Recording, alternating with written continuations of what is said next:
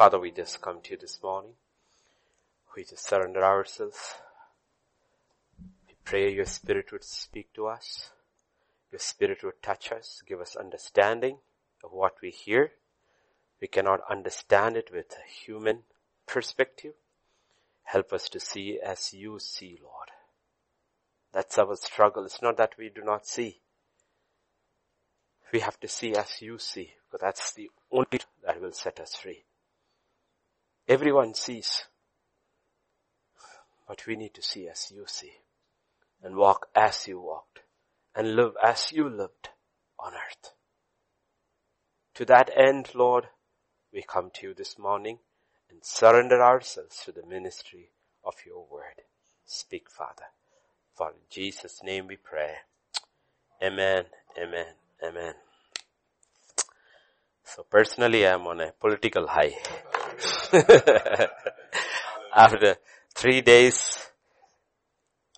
days of DNC, doom and gloom, and 3 days of really uplifting, and the icing on today's cake was my Vice President Pence's final words when he said, we keep our eyes fixed on the author and the finisher of our faith.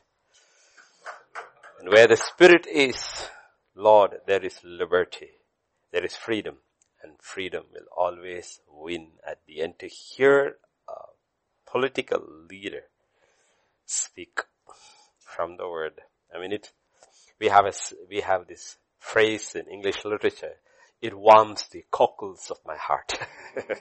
Check your dictionary what it means.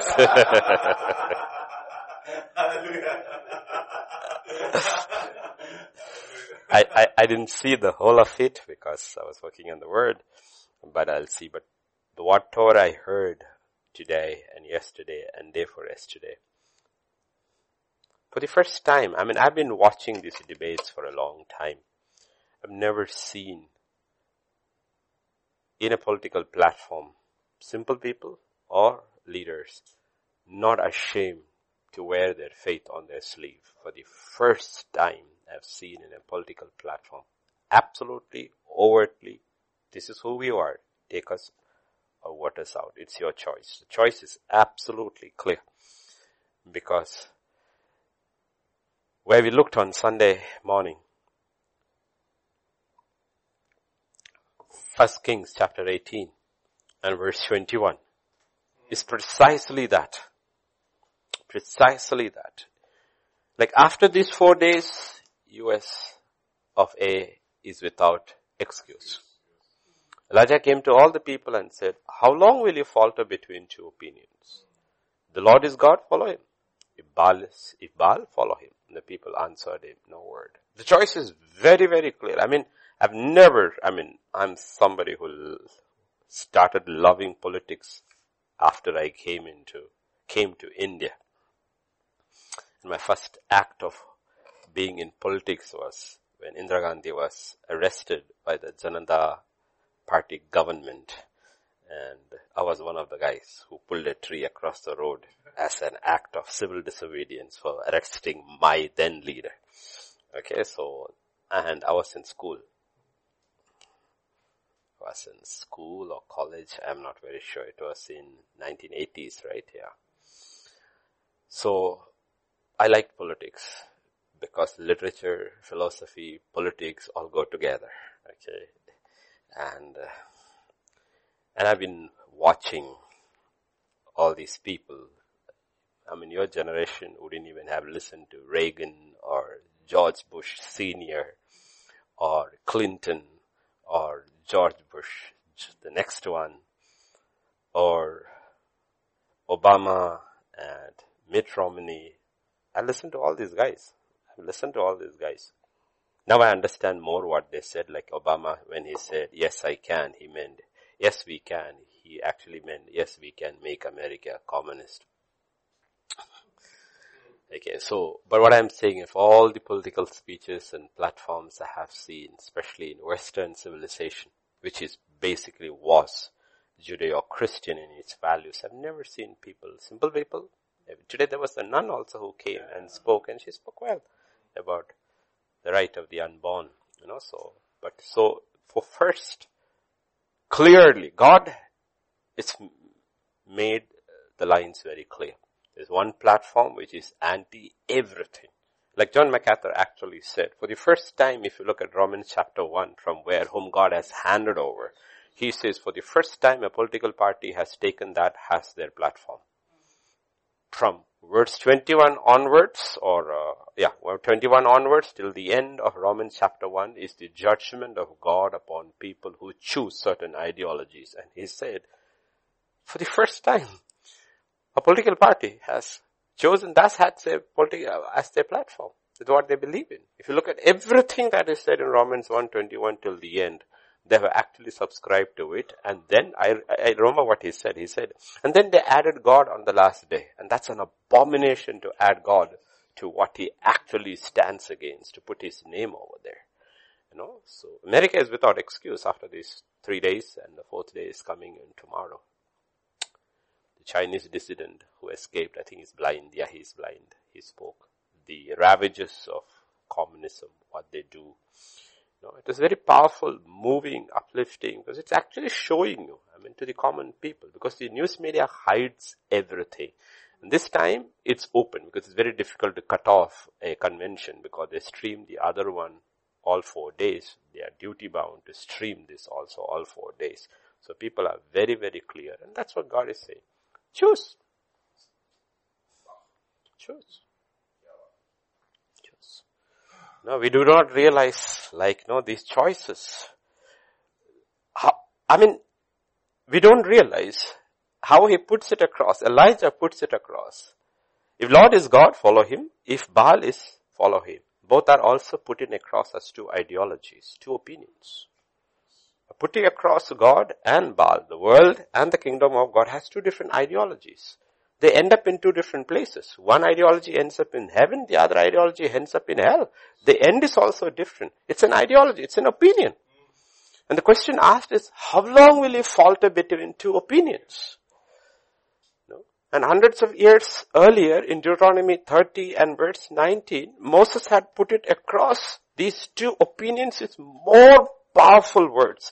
I call heaven and earth as witness today against I have set before you life and death. He put it across a matter of literally life and death. Okay, these two opinions are life and death. Eternal life and eternal death. So you cannot skirt these questions and issues which matter not only now, which matter in eternity. These are choices that we make which will not only matter where we end up now in life and where we end up in eternity. And Joshua rephrased it. It's the same question in Joshua 24 verse 14 and 15. This same question is rephrased in different ways. Now therefore fear the Lord, serve him in sincerity and in truth. Put away the gods which your fathers served on the other side of the river and in Egypt. Serve the Lord. And if it seems evil to serve the Lord, choose for yourself this day whom you will serve. It ultimately ends up who I end up serving. The opinion I pick, the ideology I pick will determine who I end up serving. Am I serving God or am I serving the devil? That's Baal. Am I serving the kingdom of God or am I serving the kingdoms of this world? Which ideology have I chosen? And we need to realize the fundamental reason, the primary reason God delivered Israel out of Egypt is so that they would serve him. That's the only place where you have liberty in serving God. Because if you are not serving God, you are serving the gods of this world. And there you are a slave forever. Or you are a son forever. You have two choices, slave or son. These are the two opinions. Are you a slave? Are you a son? And finally, when it comes to the new covenant, God looks at our age and our time and rephrases the question this way in Revelation chapter 3 and verse 15 and 16.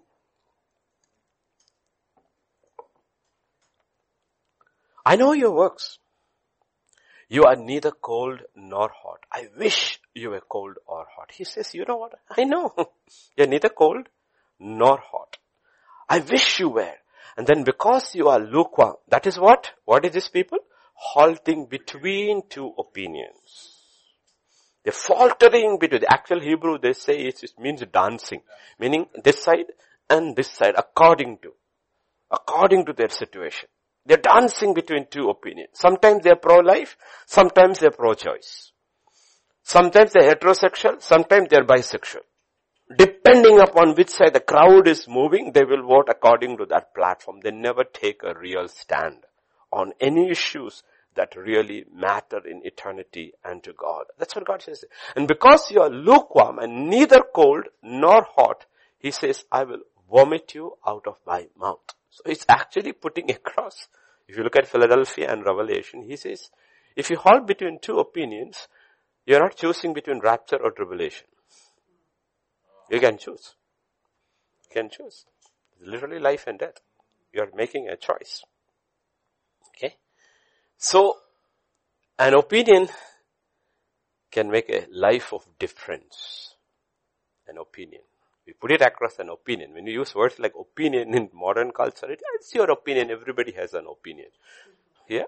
So says Elijah on Mount Carmel to the people. Yeah, everybody has an opinion. But there are only two opinions. Ultimately, every opinion can be narrowed down into two opinions. It's either God or Baal. Two opinions. Life or death. Hot or cold. Rapture or wrath. It's your choice. It's your choice. And we do not realize how choices make a difference. Choose, and God leaves it to us to choose. He says, I'll make it clear. I will speak to you. I'll speak through my servants. Through the ages, I have made these choices. But each one has to individually choose. Okay? So we have there, if you see on that Mount Carmel in your mind's eye, you have three groups of people there. One is the people. And then there is 7,000 who are hidden. Okay? They also may have come. Nobody knows they are there. They are also in that group. They also didn't move. If they are there, they did not move towards Elijah. If the 100 prophets of God whom Obadiah has hidden, are they still in the cave or have they come out? We don't know. If they have come out and they are in the group, they also didn't move. It's not that they don't know what the truth is, but they loved their lives a little more than the truth. So we don't know if they are there or not. The order was for everybody to come. So if they have come, you have the whole set of people who haven't made up their mind about anything, and set of people who have made up their mind, but like what they say in the US, the silent majority, the silent Trump voters are there. Because if you say you are a Trump voter in a blue state, they will heckle you, they will do all kinds of crap, so they keep quiet. They never make their opinion known. But when they make their opinion known, it's in the ballot box. So this 7,000 is the silent. Okay, they will not make their opinion known, but they are very clear, we are for God. I mean, you will see these things, history just repeats itself. Okay, and then there is one man, and that is Elijah. One man, from the beginning, before this thing began, the famine began, and when the famine finishes, you will see is of one opinion, and he stands out for that. And is very clear, and every man's hand, the king and the soldier's hand is against him. Okay? So the question is, why do people halt? Why do people falter? What is the reason? Are you unable? Or are you unwilling? It can't be you are unable, because God has given you the freedom of choice.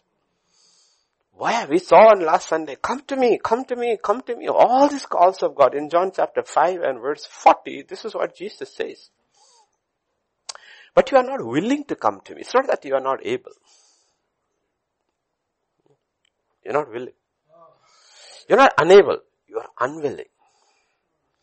You're not unwilling to come to me that you may have life. And he says you're not seeing life. You're so caught in this temporary that you're not seeing that real life is eternal. No. That's what he's saying. It's not that you're unable. You are unwilling. 3.5 years of drought and famine, and yet halting between two opinions. Let's see this spectacle and then make up our mind. Still waiting for 5 months of lockdown and still waiting. So many Christians.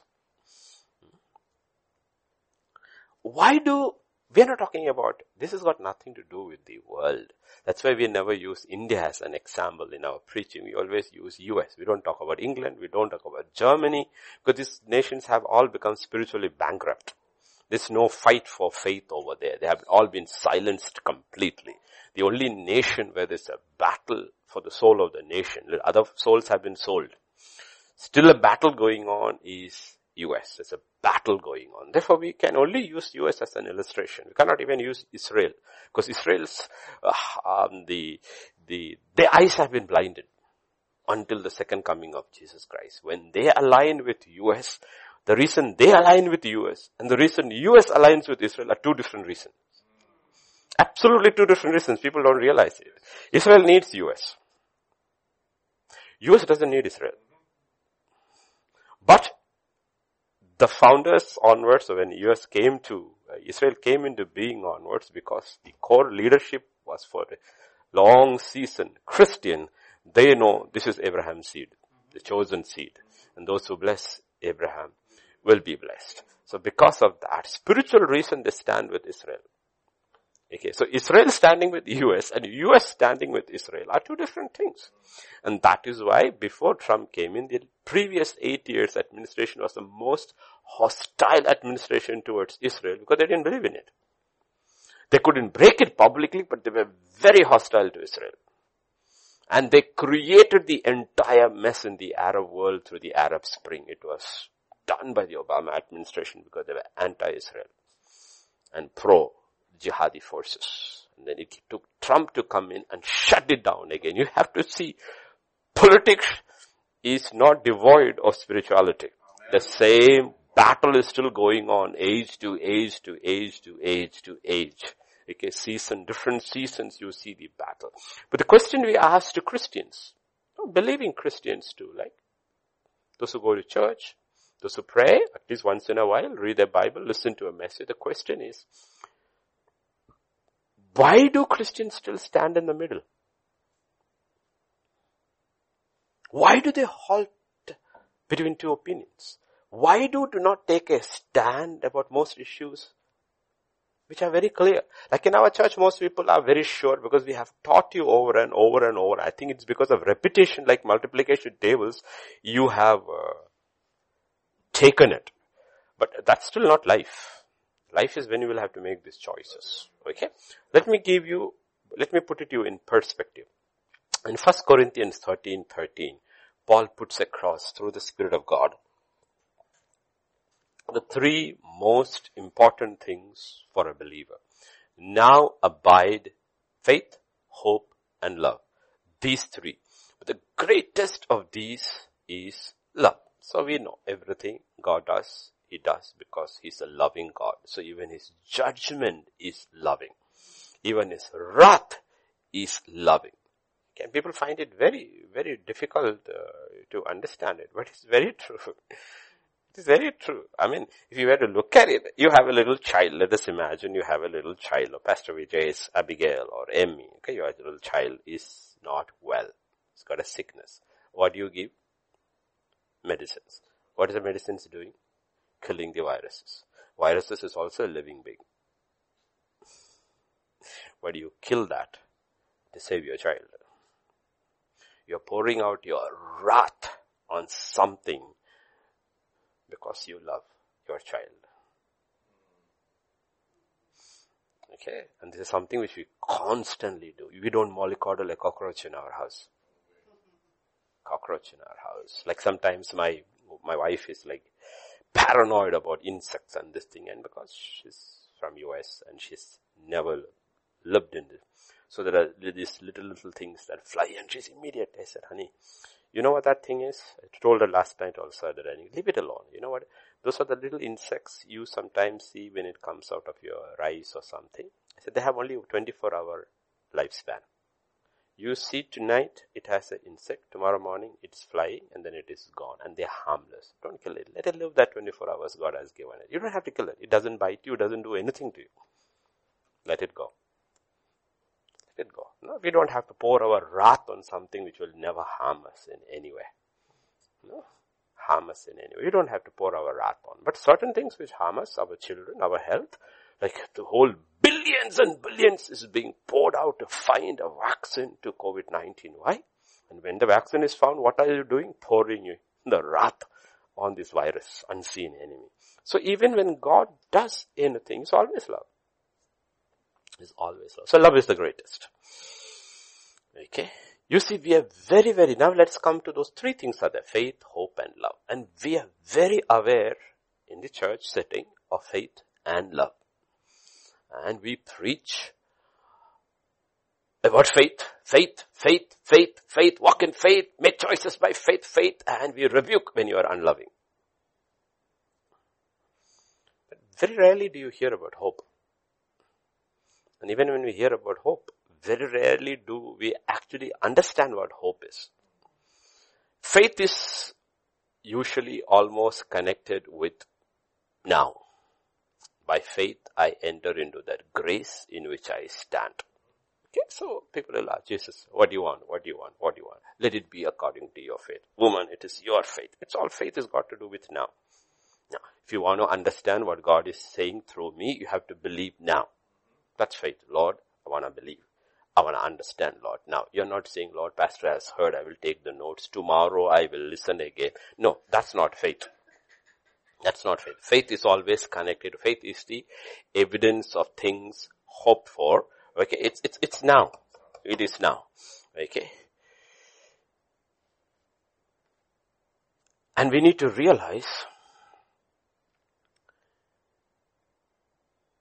hope is where we misunderstand. We don't understand. And we've been looking at something is that we are facing a spiritual war. From the day Adam and Eve fell, they fell because of a spiritual battle. Through deception, they fell. The battle has been raging for 6,000 years. And this is a war. It's a war. Paul says, we do not fight flesh and blood. The devil may speak through flesh and blood, but if you fight them, we are losing the battle. We have to fight the powers behind it. Okay?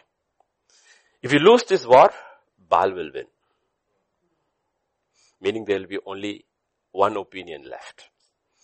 The false opinion which is sold to us as truth. That was what sold to Eve.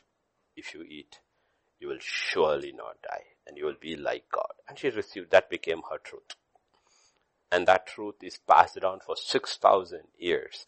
If you do this, you will not die and you will become like God. You have the autonomy to make your decisions. You are God. That lie is passed down for 6,000 years and people are still swallowing it. Only one truth will be left. So in this battle in Ephesians 6, we know that battle. We are called on to first to not to fight. We are called on to put on the full armor of God. Nobody goes to fight without armor. Armor. Okay. You put on armor and go to fight. Like now it is moved to another town called Kenosha. The riots that is going on. Okay. And you look at the cops and you look at the rioters. The cops are in full riot gear. And now the rioters are also coming in riot gear. Okay. So you know you cannot fight a battle without armor. Because there is weapons being used, projectiles being used, all kind of things that can harm you bodily being used. Now we are fighting a spiritual battle. So we are not being harmed in our body. We are being harmed in our soul. Projectiles are being sent against our soul day and night. So God says, don't get into this without your armor. So if you know, we know that we are asked to put truth, righteousness, faith, peace. These are all parts of our body armor. All part. And if you notice the full armor of God, there is no cover for the back. There's no cover for the back. And the reason there is no cover for the back is you are never called to turn your back and retreat. You turn your back, you're done. Anyone who puts his hand on the plow and looks back is not worthy. It doesn't matter how many times you fall. You don't turn your back to this. You get up and you say, I'm still in this battle. I am still in this battle. Failure does not matter. Failure does not matter because I've seen the end of the story. End of the story. The end of the story is the war has been won. And the prince and the princess lived happily ever after. That's the ultimate, and it's not a fairy tale. It's not a fairy tale. It's a real story, okay, of Christ and his bride, okay. Yet there are people halting between two opinions. They are struggling. Christians are struggling. So we will look at one portion of Ephesians chapter 6 and verse 17. How do I stop? How do I stop? 6 and verse 17. Okay. That's the last piece that is mentioned. And then it says, take the helmet of salvation and the sword of the Spirit, which is the word of God. One is for attack, offense, defense, whatever you see. And says, Uddhar ki topi. Helmet of salvation. Okay, helmet of salvation. Now the question is, helmet of salvation. 1 Thessalonians chapter 5 and verse 8. What is this helmet of salvation? What is helmet of salvation? Okay, 5:8, sorry, not 18, 5:8. Let us who are of the day be sober, putting on the breastplate of faith and love, and as a helmet, the hope of salvation. Hope is your helmet. Faith is your shield. Hope is your helmet. And our issue is that there is always a disconnect between our heart, where our faith comes, and our shield by which we resist the enemy, and our helmet. A lot of Christians are fighting this battle, even if they have other pieces of armor on, their head does not have their helmet. Are we getting the picture? Let us see how they are connected. Okay. Romans chapter 10 verses 9 and 10.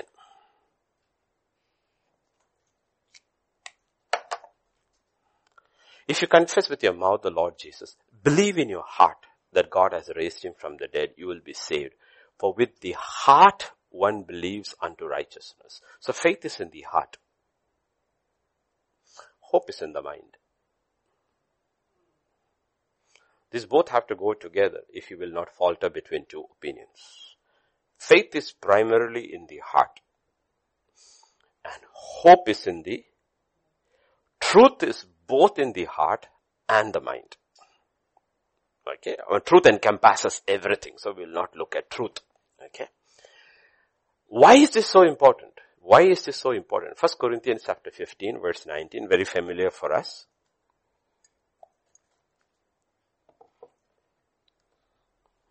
In this life only we have hope in Christ. We are of all men the most pitiable. What is he talking about? He's bringing the difference between faith and hope. Faith is hope in this life. Hope is primarily connected with the life that is coming. If you don't have hope in that, you won't make sacrifices now. What do you want? Take it. Believe, you shall have it. Believe, you shall have it. Believe, you shall have it. According to your faith, according to your faith, according to your faith. Do you believe? Yes. He who believes all things are possible. Do you believe? Yes, I believe. Let me ask you this question. Do you have hope for a crown on the other side?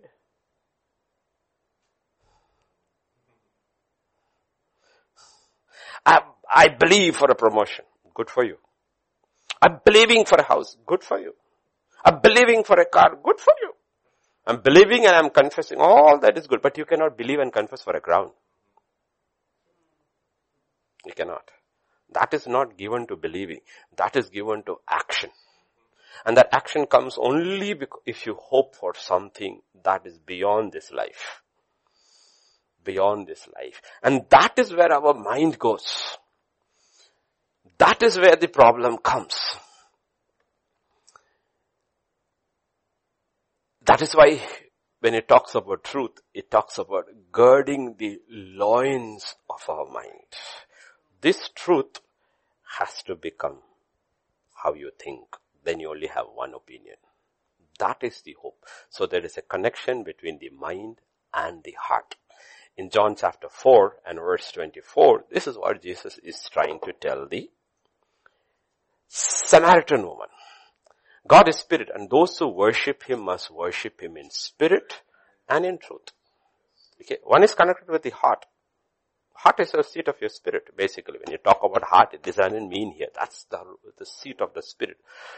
Mind is the seat of your, truth is seated in your mind.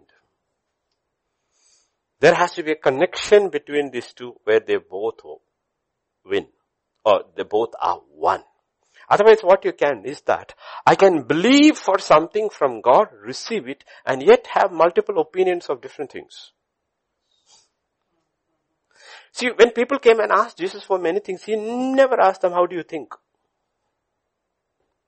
Did you go to church? Did you attend the synagogue regularly? Do you believe in the Torah? Do you believe? He never asked any of those things. He said, take it. And they got it. They got it. All they had to believe was that God had the power to heal. So any Muslim, any Hindu, anybody who comes to a healing meeting, if he believes Jesus has the power to heal, gets healed and goes. That doesn't mean his mind has changed. That's why Jesus made it very clear. Go out and preach the kingdom. That's one opinion. It's contrary to every other opinion. That's one ideology contrary to every other ideology. Preach the kingdom and heal the sick. So when they see this, they should believe in this. The problem is, we don't preach this, we show this. And lives are not changed. Okay. So God is saying, talking about, there is a set of people who will rise, where their heart and their mind are aligned and they are one. What they believe is also how they think. They have only one opinion. You ask them about anything, they have an opinion about it. And you look at their opinion agrees with their word. And their faith is also accordingly. So they are not bothered primarily whether they're healed or not, whether they prosper in this world or not. They're willing to sacrifice all this and never compromise on what they believe. While the other fellow will compromise only as long as he gets what he wants.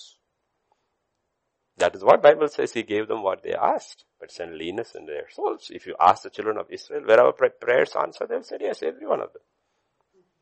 There's not a single prayer that was denied. Everything we asked, we gave them. Some of his answers brought judgment, but he answered all our prayers. But did he enter the promised land? Because the promised land is a set of ideas, the ideology of the kingdom. Did you win your battles? Did you conquer? Did you possess that life of Christ Jesus? No. Because your mind and your heart were disconnected. Disconnect. There's a disconnect over there. That's what God is talking about. In Psalm 119 and verse 11,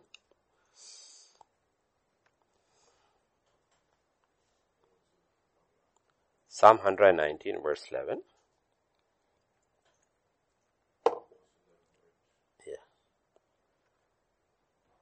Your word I have hidden in my heart that I might not sin against you. Okay?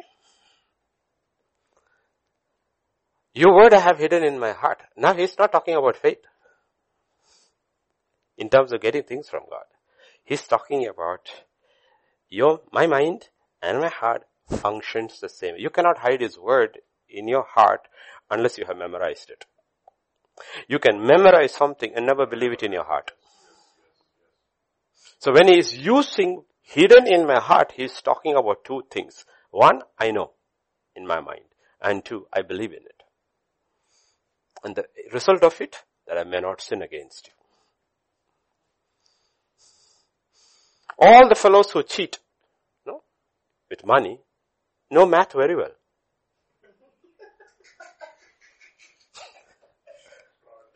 Right? Their mind, they're perfect in their calculation. 5 plus 5 is 10. 100 plus 100 is 200. But they don't believe in that math. If they can dupe you, they will dupe you.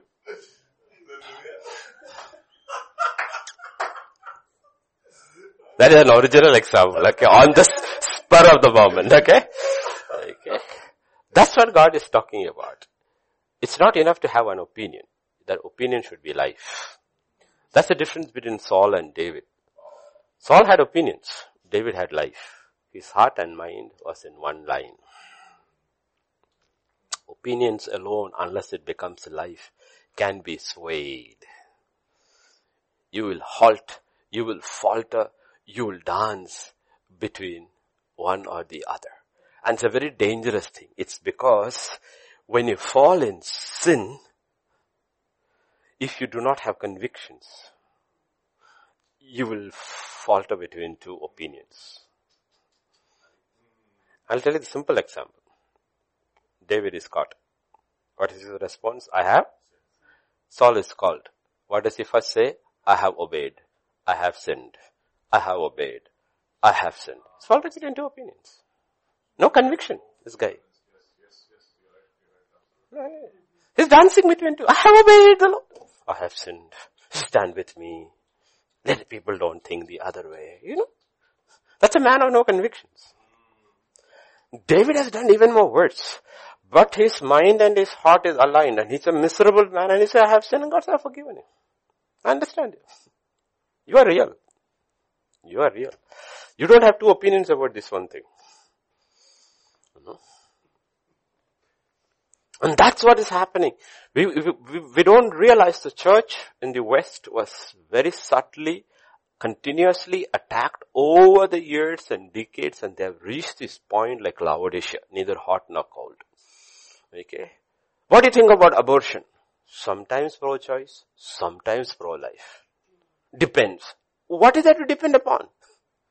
Everybody knows.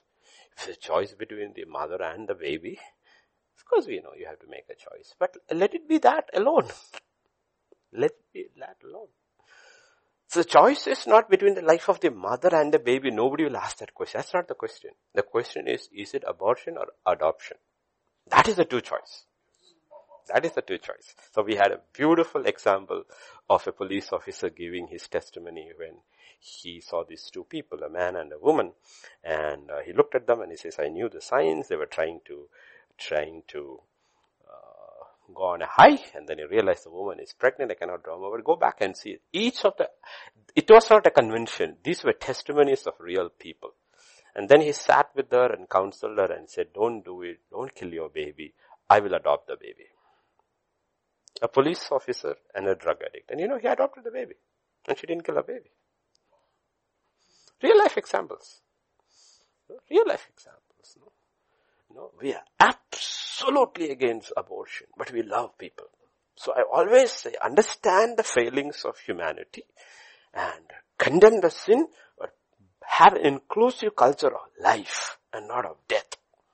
A culture of life. You don't have to abort. You don't have to abort. Why do you have to abort babies in the US? 4 of the babies from our special needs home, which got adopted, 3 went to US. What does that mean? They're still longing for life. And you're killing your own babies and adopting from India. What kind of nonsense is this?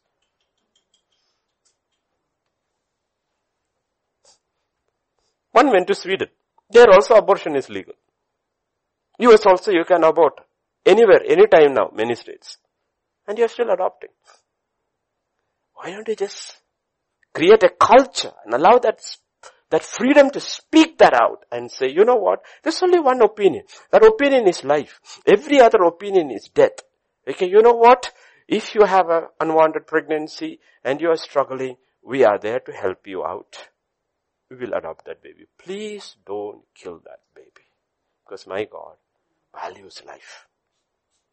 This is how you come to one point, one opinion. It's abortion or adoption. And it's very easy to make a choice then. No? Sexuality. Heterosexual or bisexual. From bisexual you go to all the other side. On this side there is only one.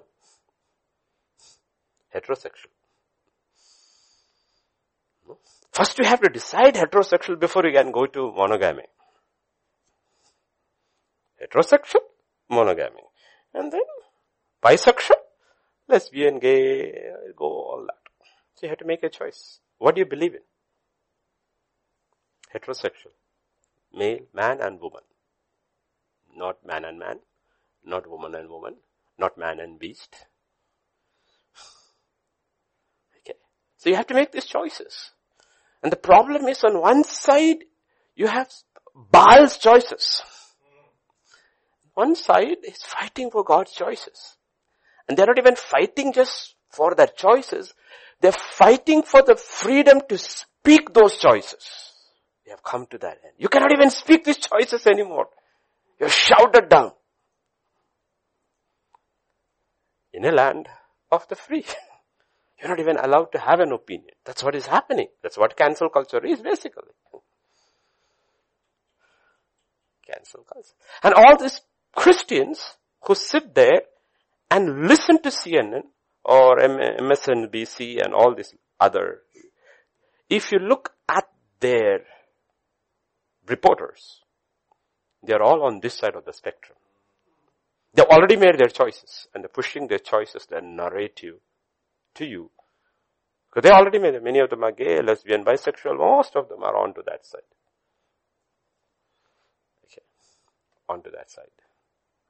And they're pushing. So the news itself is no longer news. News was supposed to be reporting on something that is happening. That doesn't happen anymore. What they're giving you is opinions. Or what happened, or what should have happened, or how should have happened. They're not reporting on what actually happened. So then automatically you move into gender and you have to ask this question, what do you believe? What is your opinion? Male or female? No. So we do not realize why everybody's eyes is on that country, because you're fighting. This is the last battle. Okay? What is your opinion about the health mandate in US? People don't understand what are the major issue with Obamacare. It was not problem. The problem was not with the healthcare. The problem was one condition in the healthcare. That is, it is mandatory. You know what it means? Everybody has to buy it. Whether you need it or not. I may be healthy. I don't need healthcare. But I have no choice. I have to buy it. So you have a nation of, let us say, 300 million people. 100 million don't want. You have no choice. You will buy it. And that is for the conservatives an affront to individual personal liberty. How can the government say that I have to buy into something which actually concerns me? My health is my concern. It's not your concern. If I come to you, I will buy it. If I need it, I will buy it from Medicare, Medicaid, whatever, I will buy it. But you can't force it on me. So where does my individual liberty go? You see the steps in which they have gone. One by one by one. So once you are bought into something which they say is mandatory, the next thing they wanted to make was the mask mandatory.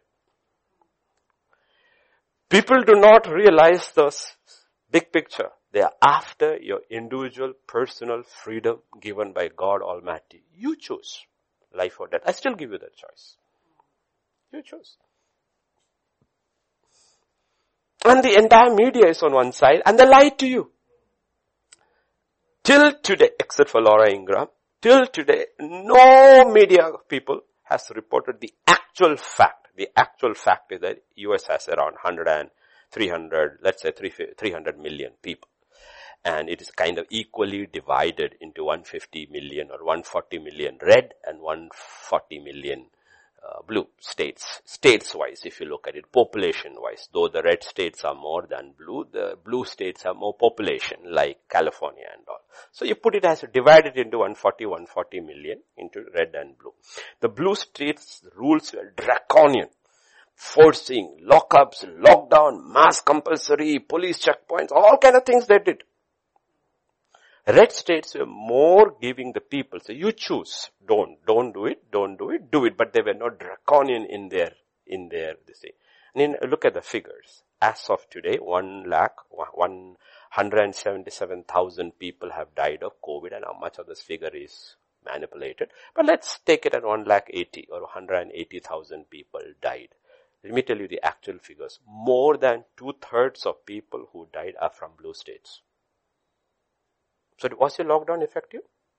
Was your mandatory, all these things which you did? How come more people died in your states and only 1/3 died in the red states where people were given the freedom to choose?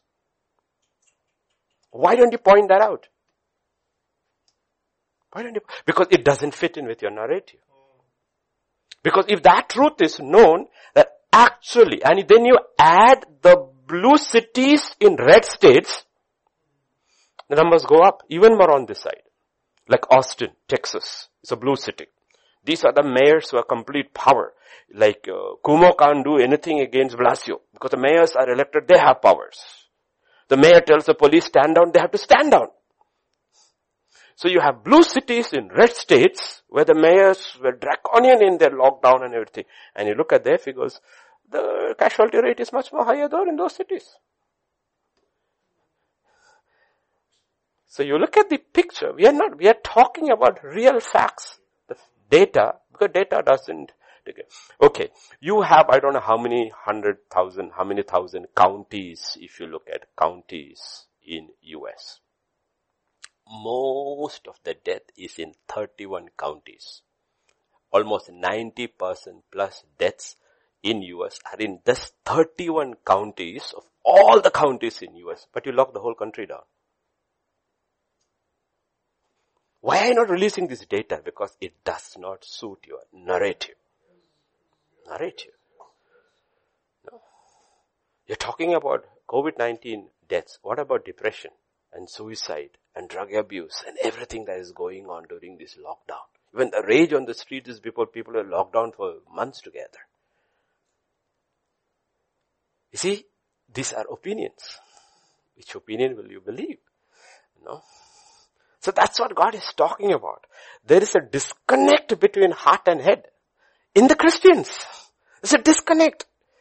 You have one set of Christians on this side will say, no, we will vote blue. But do you understand what they actually believe in?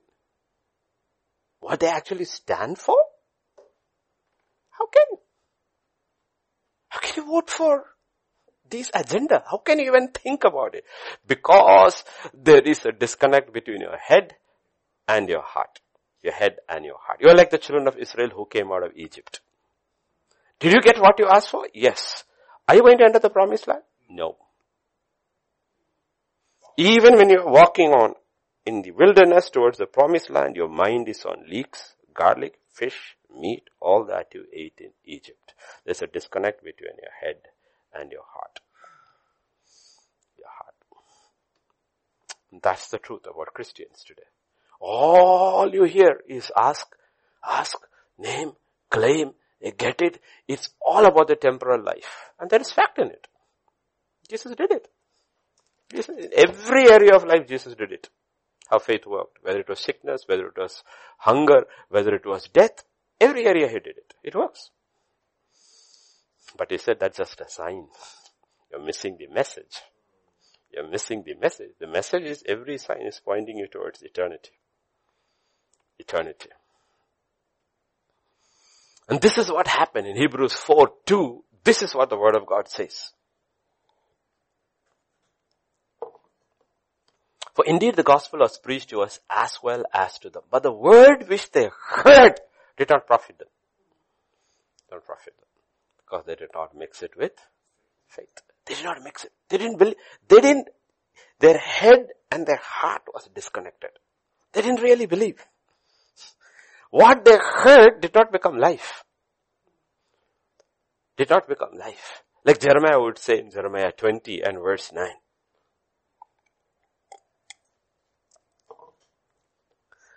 Then I said, I will not make mention of him, nor speak anymore in his name. But his word was in my heart like a burning fire shut up in my bones. The bones is your innermost part. That's why when the man tells this woman, the bone of my bones. Okay? Flesh of my flesh. Our joke in the house is that I am the bone of her bone and she is the flesh of my flesh. I am bony, she is fleshy. Okay, so we are made for each other, bone and flesh. Okay, but I'll get when I finish the message. Malkriyad I will hear. Okay, so, but look at this. His word was in my heart, but it's shut up in my bones. It has become my life. It has become my life. It has become my life. That's what the Bible is talking. It's not only hidden in my heart, it has become my life. So truth is more than an opinion.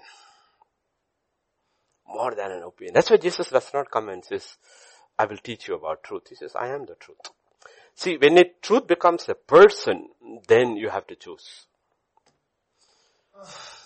God is truth. If God is truth, then Baal is lie. God is life, then Baal is death. So you are choosing between eternal life and eternal death.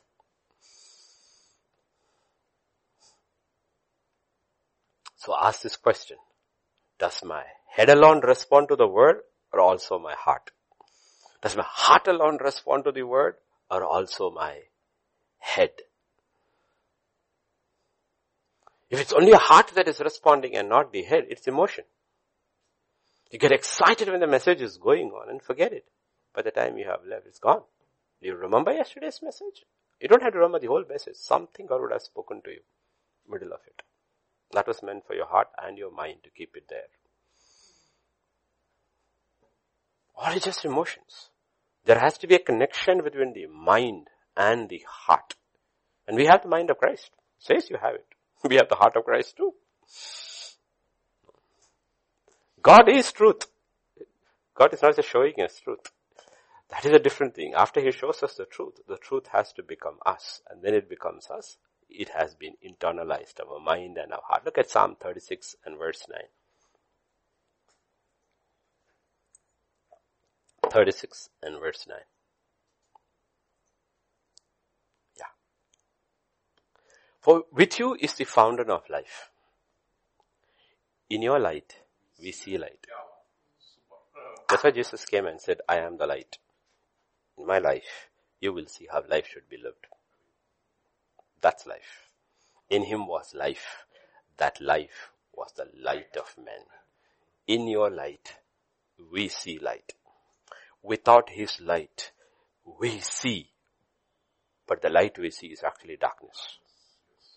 It's darkness. And that's how the enemy has blinded the eyes of the people. In your light, only we will see light. So everybody wants to work. God says don't work. How can you work in darkness? Nobody can work in darkness. If it's pitch black, like 3 days in Egypt, everybody said they did nothing. What does that mean? It means that for 3 days, Egypt did no work. 3 days there was light in Jewish homes. They moved around in their houses. So for 3 days of Jesus, first day, second day, third day, it is only those who have light who will be working. The others' works have no meaning at all. They may be very active, but it's not considered work at all. Because they cannot see. Social causes, this causes, building these, all that Noah's generation did. All of that. And Noah also did. But Noah saw light in his light. His construction was different because it proceeded out of God's light. I'm going to destroy, build something. The others never heard that. They were all building. Probably some fantastic structures they built. They were all building. But there was no light because they did not see His light. And that's what the Bible is saying. In your light, we see light. Psalm 106 and verse 13.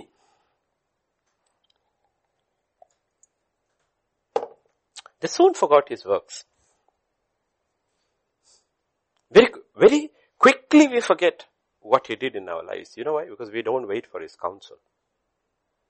There is no heart-mind coordination. We don't wait for His counsel. They did not wait for His counsel. Very quickly they forgot. Okay. They did not allow their mind to be renewed by the Word of God. That's one of the things which God always taught me right from the beginning when I came to the Lord. Listen to preachers of all spectrum. Good Baptist preachers are fantastic preachers in teaching you line by line, precept by precept. Listen to them. Listen to Pentecostal preachers because they have a revelatory aspect which you don't see here. And you need both. You need both. You need understanding and revelation. You need both. The problem is Pentecostals will only go those way. They won't listen to this guy. And these people won't listen to this guy. They will only go. We need both. We need both. If we don't have both, we'll be off tangent. They did not wait for His counsel. Finally, what happens? Verse 43 of that same Psalm. Psalm 106 verse. Many times He delivered them. They saw His acts, the signs. But they missed the message. But they rebelled in their counsel, not His counsel. They did not wait for His counsel. So it didn't matter how many signs we have experienced in our life. We go by our counsel. Our counsel. This is the problem. The mind and the heart is not getting connected. Not connected. It's not getting connected. And people struggle. All of us struggle. All of us struggle. Because if you are actually walking with the Lord and growing in the Spirit, you are going to face more and new encounters. Because new and new ideas are coming and suddenly you realize, hey, I never encountered this idea before. Let me go back and check and wait for his counsel. What does he have to say? Like, in my lifetime, when I grew up as a child, in school and everything, honestly, let me tell you, we did not know what homosexuality was. We did not. Nobody even heard about it. Nobody even talked about it. Never ever discussed about it. It was never in the public platform or the private platform. We didn't know what it was. Okay. It's when we went to undergraduate, we heard a couple of boys in the group talking about it and they used terms to describe it and we didn't know what these terms meant in the regional language. So what does that mean? Okay. We totally. Then we become believers and we go, you are into ministry and everything. And let me tell you, until a year or a few years back, we never had to tackle something called transgenderism. We didn't even know. We didn't even think about these things. And when you hear something new, don't run with your counsel. Wait for his counsel. It's here. It's all here. Otherwise, if you run with your own counsel, you will be brought low because of your iniquity, because you will take the counsel of Baal and you will be heaping iniquity upon iniquity and you will be brought low. He was the first fellow to be brought low because of his iniquity, because he would not accept the counsel of God. Counsel of God. So these are not small things, these are important things. And I do believe this lockdown in the world around is primarily for the church to come to one opinion. Come, make use of this time. Make use of this time. Spend time, study. Pick and choose good teachers of the word around the world. If you're on YouTube or whatever, don't pick preachers who are mollycoddling your emotions alone.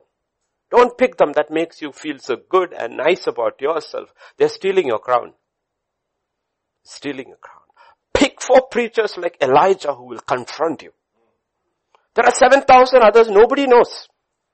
They are also servants of God. God knows them, but no man knows them. There are 100 others who have a prophetic lineage.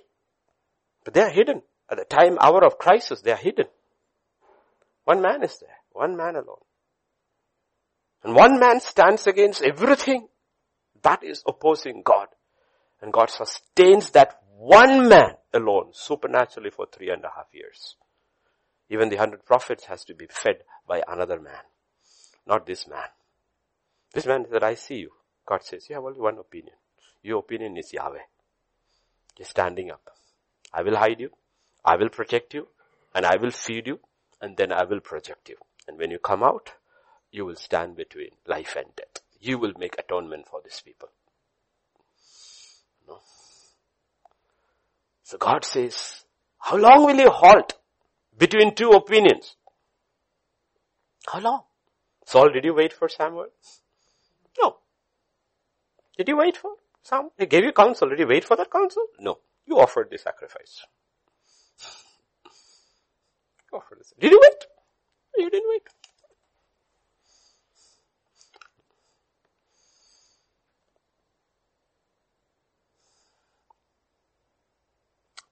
I have obeyed. I have sinned. Make up your mind. Have you obeyed or have you sinned? Make up your mind.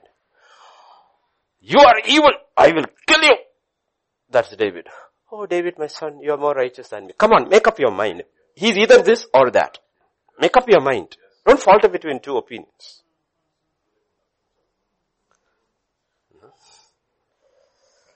But what did the Bible say? The people said? The people say nothing. It's not because they cannot. It's because they will not. That's why the Bible says, if only in this life you have hope in Christ, you are the most miserable. You know why people don't make up mind on things that matter to the kingdom of God? Because they don't want to lose on this life. Say you are pro-life. I will lose in my company. I will lose. Come on. Are you for bisexuality or heterosexuality or homosexuality? I am heterosexual. I believe that is the only way. You don't have to go around speaking it out. But if somebody asks you, do you have only one opinion? It can be this, it can be this, or you have only one opinion. Are you for abortion or for adoption? Personally, I have only one opinion. If somebody has done abortion, I will not condemn. But if I were to know, I will say, don't do it. Don't do it. Don't do it. Do it. Down to last week when one of the calls came about this thing, we said, don't do it. And if nobody can, have the baby. Give it to us. One more baby, what difference does it make? We can take care of babies who can't get up from their beds, who will be bedridden all their life. Can't we take care of a normal baby? Does it bother you? No. That's what God is talking about. Do you have an opinion? If you don't have opinion, if you are a child of God, you will be miserable. The problem is so many Christians want this world when they live and want heaven when they die. That actually means they have made their choices. Two opinions. They want Baal when they are living and Christ when they are dying.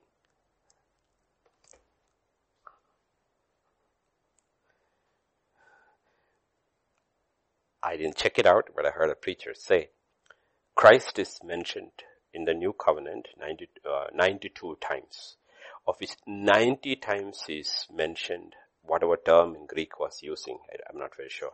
He's called, 2 times he's called Christ, and 90 times he's called Lord. Who is he to you?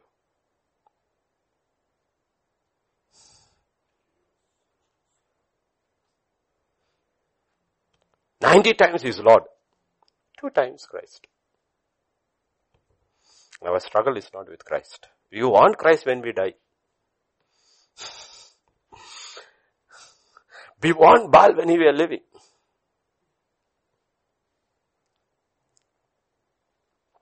The question is, every time you look in the mirror, what do you see? Heaven or earth?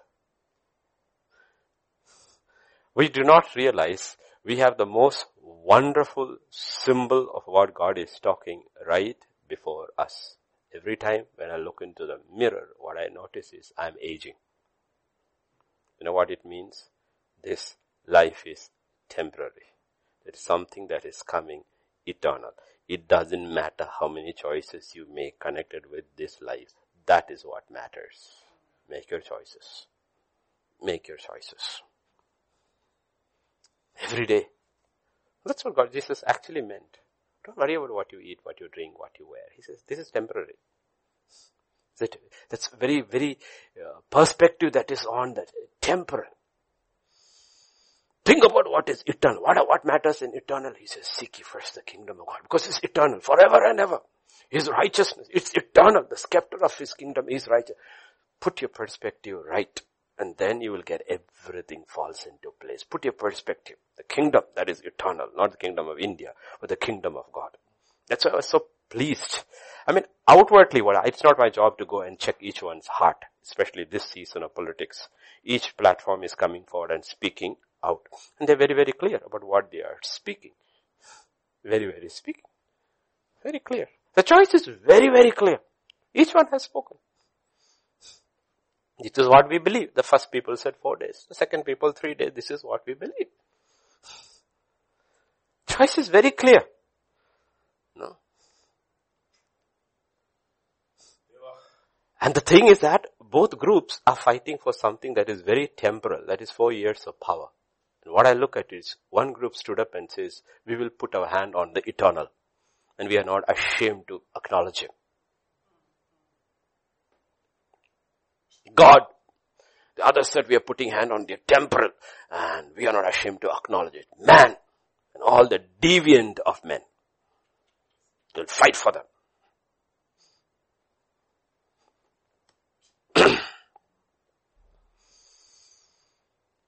That's what the Bible is saying. Everyone is outwardly perishing. That's not the question. That's irrelevant. From the richest guy in the world, who is that currently? Amazon founder, right? Yeah. Bezos to the poorest man on the street. Everybody is outwardly perishing. You can have Botox injections on your face. You can do all that. It's only for a season.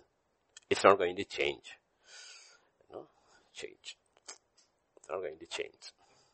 Okay. Because we know because politicians are there, we know. Look at Trump when he was young and Trump today. Okay, he looked like a playboy then and he looks old. Look at Hillary Clinton or Nancy Pelosi. They're pretty when they were young. They look like hags now. There's no grace on their face. There's no grace. No, you age gracefully. You age gracefully. You look at some women as they age. They're aging, naturally. But you see grace on their face. Grace. You know what? It's the inward thing reflecting on their face. Age. And you can make out. You can make out. And that's outwardly everybody is perishing. Outwardly everybody is perishing. But that's never the question. The question is, what about inwardly? Are you being renewed inwardly? And you will not unless you approach it both with your heart and your mind. There is faith in your heart and hope in your head. Here in your mind. You got the helmet of salvation firmly. As far as Christian soldiers are concerned who are in this battle, there is a compulsory rule. Helmet compulsory. Helmet compulsory.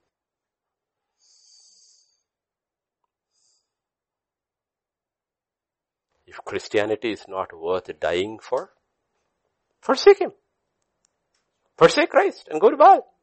That's what Elijah is saying. And that's what Christ is also saying. Either be hot or cold. Don't stand in the middle. If Christ is not worth dying for, live for Baal. If Christianity is not worth living and dying for, be cold. Go to the world, have a blast. And die and go to hell. He's not condemning. He says, you chose your way. I didn't choose it. You chose it. I set before you life and death, and I told you, choose blessings, choose life. I told you, choose. But I will not take your free will. You have to choose. You have to choose. And Jesus made it very clear. No man can serve two masters. No man can stand. Yeah, we don't have to go there. No man can serve two masters. And by standing in the middle, what you actually have is a false hope. You have a false hope. You think you're going somewhere when you are going nowhere. Yeah. If you look at the children of Israel, what did they do the 40 years? March. Onward Christian souls. But every year the scenery looks the same. Why is this? Why is there no progress? Are you marching? Yes. Ready, steady, go. Ark is there. Priests are there. Horn is blown. Everybody. The problem is if you look a little later, they're going in a big circle. They're not going anywhere. You know why? Because they stood in the middle. The Christians who sit in the middle are going nowhere. Nowhere. It's a false hope. False hope. Your hope should be what you buckle on.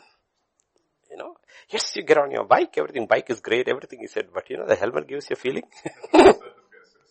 Arey crash ho jayega to, in case my bike crashes, I may break a leg, I may break a hand, but I know one thing, my head is safe. And when you enter into heaven, or you finish a race, you finish head first. A lot of people may enter into heaven with head injuries. They enter into heaven and realize, I just got in, but I really don't have the mind of Christ Jesus. If you make it. Okay.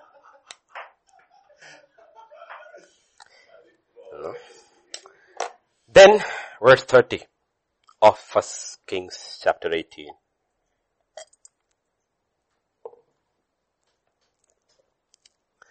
Elijah said to all the people, come near to me. Verse 29, sorry. Verse 29. When midday was past, they prophesied until the time of the offering of the evening sacrifice, but there was no voice, no one answered, no one paid attention. Meaning, the prophets of Baal were allowed to fail till evening. Evening means it's the end of the day. End of the day.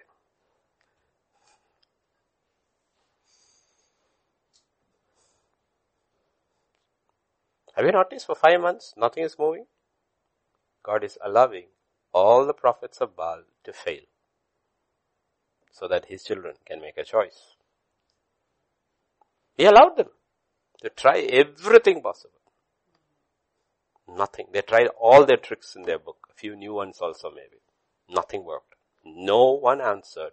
No one paid attention. No voice. Isn't that what's happening with the COVID-19? New Zealand was 100 days, this thing we are opening up. 2 days later they shut down everything. Very strange. Very strange. Right? That's what happened. We have a solution. We will do it. Nothing seemed to happen. Only after the prophets of Baal failed. When they had failed completely, evening time, you know what he said?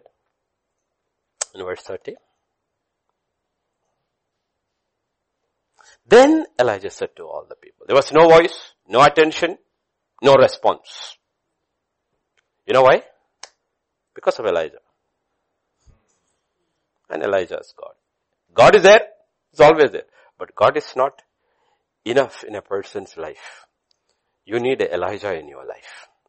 The question is this. If you do not have the voice of Elijah in your life, who binds the powers of darkness? And what if they bring forth a fire? What happens to you? Got it? What if you don't have an Elijah in your life? Who blocks every false blessings which appear as good in your life, who blocks it. When fire comes, it will be the fire of God and not the fire of any false god. What if you don't have an Elijah in your life? What happens? Think about it. What happens? What happens to a church of 5,000 people full of prophets of Baal, and there is not even one believer who actually knows the truth and stands there between life and death and intercedes for the church? If you don't have one person that God can stop, He will allow the whole church to go into delusion. The importance of one. That's what God said, I waited looked for one man. One man. Have you thought about it?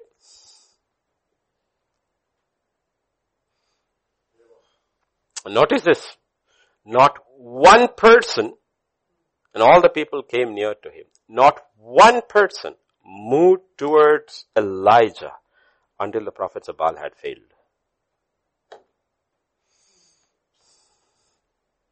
Question is, what if the prophets of Baal don't fail? We are not in this kind of a battle, universal battle now. It's all localized. What if the prophets of Baal don't fail? Where will the people move? Already they are between two opinions. The opinion was made known only because they heard the voice of Elijah. Otherwise they wouldn't even know they're halting between two opinions. Sometimes you don't even know who you are until you are confronted with who you are. There was an Elijah who spoke, and that's when you realized, I'm neither here nor there. How did you know? Because they made no movement.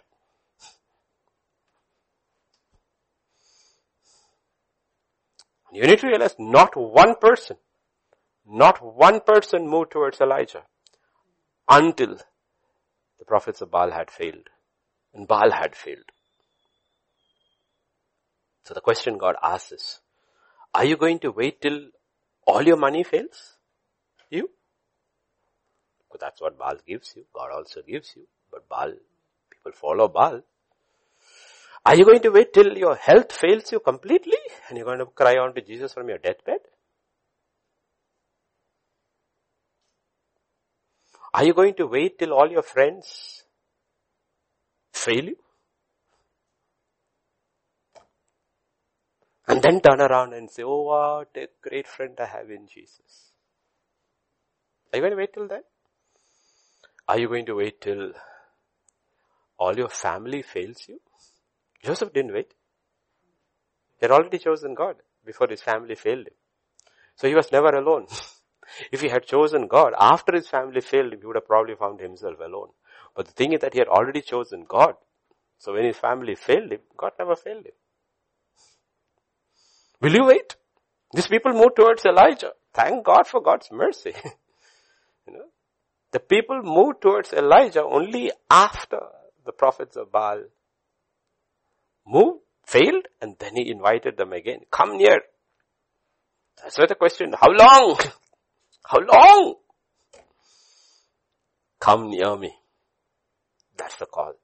And scripture says, all the people moved, came near to him. Evening is here. The end of the age is very, very close.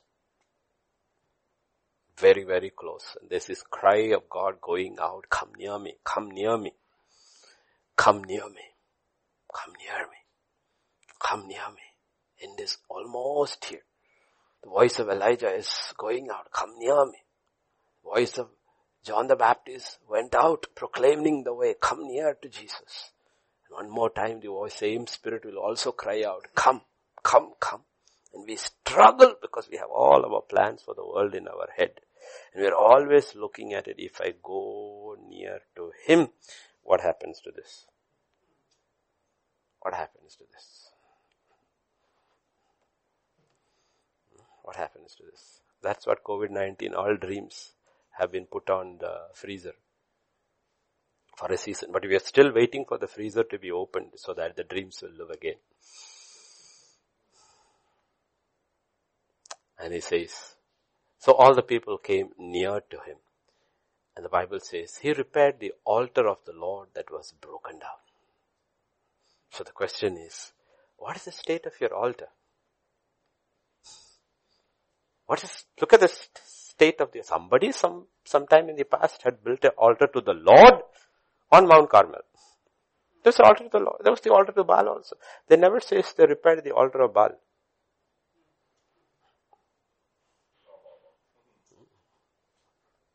Look at your Bible, same mountain. Look at your phone, same or computer, same computer. Bible Gateway opened once in 10 days. Amazon Prime is always open. Interesting, right? Amazon Prime is always open. Netflix subscription, everything is there. No, we don't subscribe to any of these things. I'm just telling you examples about Christians. Altar of Baal, flourishing. Nothing to be repaired. It's cleaned, polished every day. Altar of God is broken down. The altar of Baal is where the will of man, the flesh of man, the desires of man is reignited every day. It is not thy name, thy kingdom, thy will. It's Lord, my name, my kingdom, my will. Of course, we don't say it that way. We use colorful language, but the message is the same. Lord, please, Lord, bless me, Lord. Promotion, Lord. Trouble, Lord. Money, Lord. House, Lord. This thing, Lord. Jesus put it across one line. Give us this day our daily bread. Oh, our daily bread is so long. It's the altar of Baal.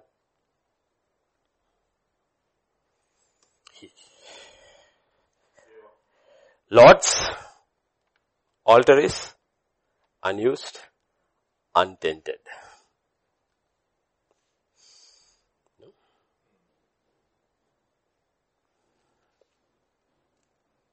So God is first, He's talking about. You see, the thing is that the Bible doesn't say the people repair the altar of God. People cannot repair the altar of God. Elijah repairs the altar of God. He repairs.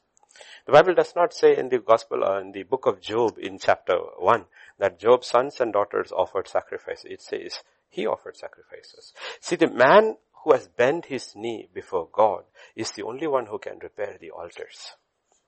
Others cannot repair the altars. They cannot. It's Elijah who repaired the altar. It's Job who offered prayers and sacrifices for his children. They did not. So God is first thing he says is check the state of your altar.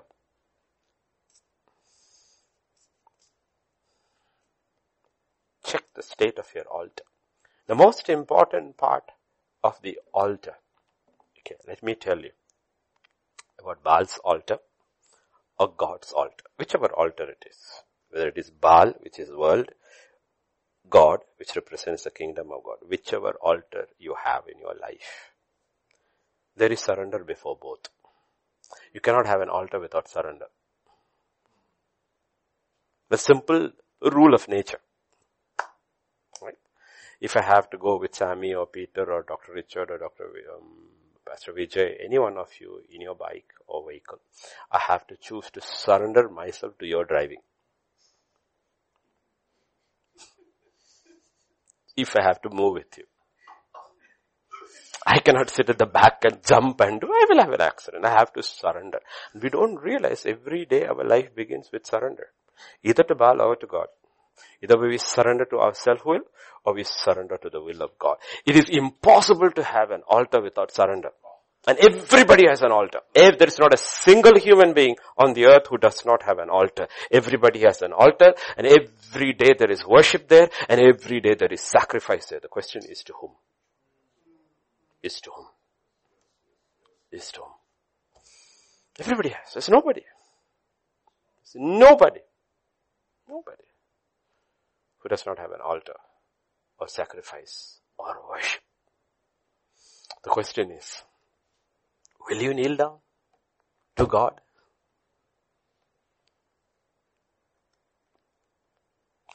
In John chapter 8 verses 41 to 44, it's a very interesting 5 verses. Sorry. Not John. It must be Luke. In Malayalam we will say, Lukos Eridhiya Savishesham, not Luke. How do I goof up like this?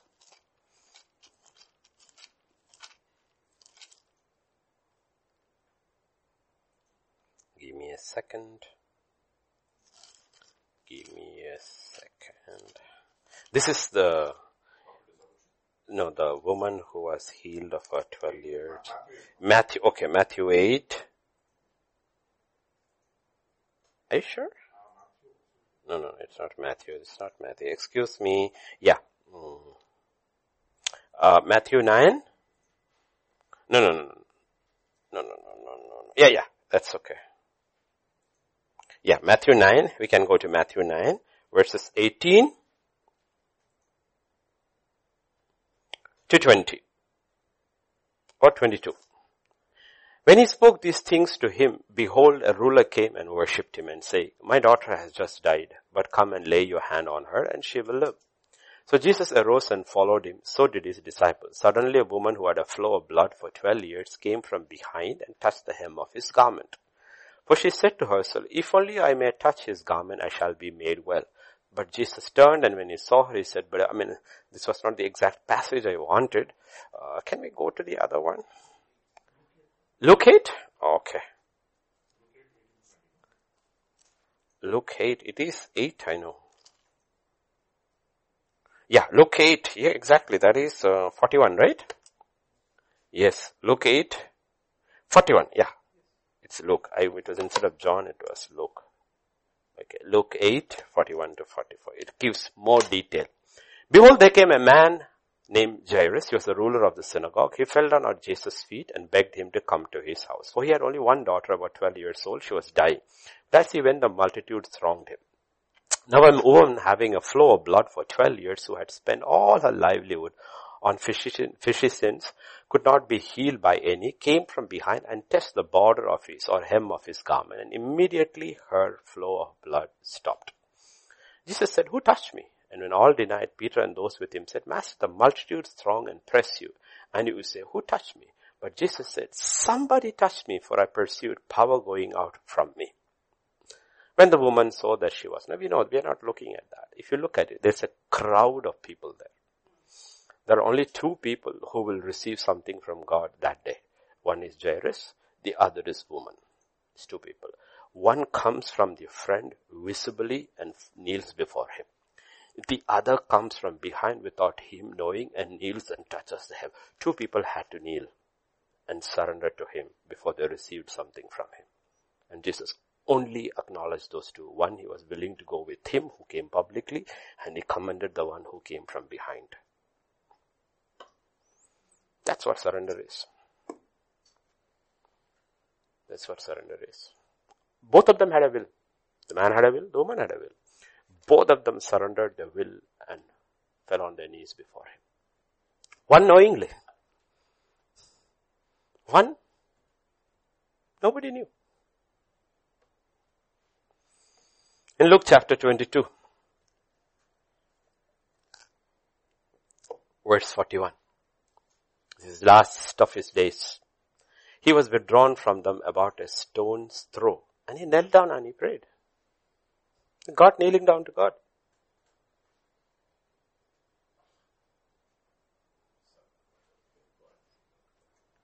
He withdrew. He withdrew from them when ahead of them. Okay. He said, pray for me. Remember, remain in prayer for at least an hour. God is saying, can you withdraw from all the others and just kneel before me? Just surrender. You're withdrawing from one opinion that leads to death and kneeling before, not opinion, before the one who is life. He's a sum total of opinions about every issue of life. That is life. That's what God is saying. Will you kneel? Because today people in US are all taking a knee for Black Lives Matter. Leaders taking a knee. People who have never knelt in their prayer closets before God and cried out for mercy for this, all are taking a knee. But I'm sorry. We are not politically correct. When Jesus was nailed on the cross 2000 years ago, that statement was very clear. All lives matter. That's God's statement. Born and unborn. Of every color, creed, religion, it doesn't matter what you are born, which part of the color of your skin, race, tribe, it is irrelevant. On the cross when he nailed, it was very clear statement from heaven. All lives matter. And he's kneeling down because our lives matter to him. He's praying for strength to go through for our sake. Jesus bent his knee to his Father. The question is, will we? That's the beginning. That's the beginning. We don't understand. If we just listen to the word of God without in our hearts and our minds bending our knee, it just stays in the air as an opinion. That does not become life. Does not become life. We have to withdraw and bend our knee to everything that we know is true. True to Christ. Jesus bent his knee. That's how it begins. That's how you repair the altar. The altar is, the very fact that you're building an altar is because you're planning to surrender or you are surrendering. The act of building or repairing the altar itself is an act of surrender. You cannot have an altar without surrender and sacrifice and worship. In Acts chapter 20 and verse 5, Paul, I think it is 19. No, not 19. No. Yes.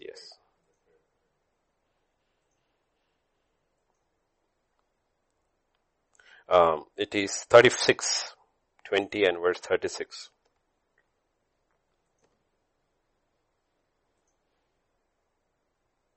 Got it?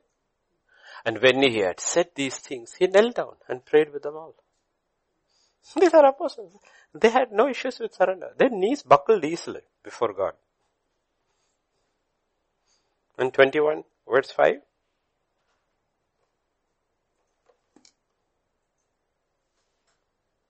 When we had come to the end of those days, we departed, went on our way, and they all accompanied us with wives and children till we were out of the city, and we knelt down on the shore and prayed. See, they were never ashamed of their God. All of them, publicly. They were never ashamed. These were not people who were politically correct. They were never ashamed of their God, of their Savior.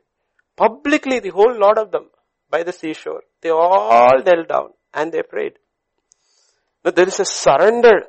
See, you kneel down like that only when you have accepted His life as truth. This is our issue. Otherwise we cannot repair this altar.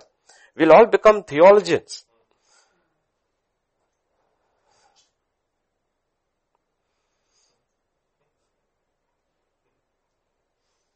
Come near me, he says.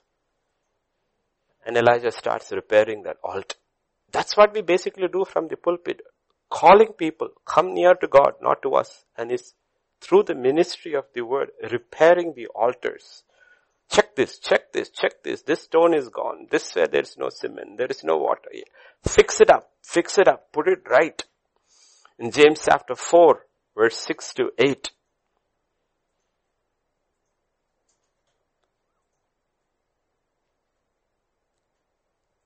But He gives more grace.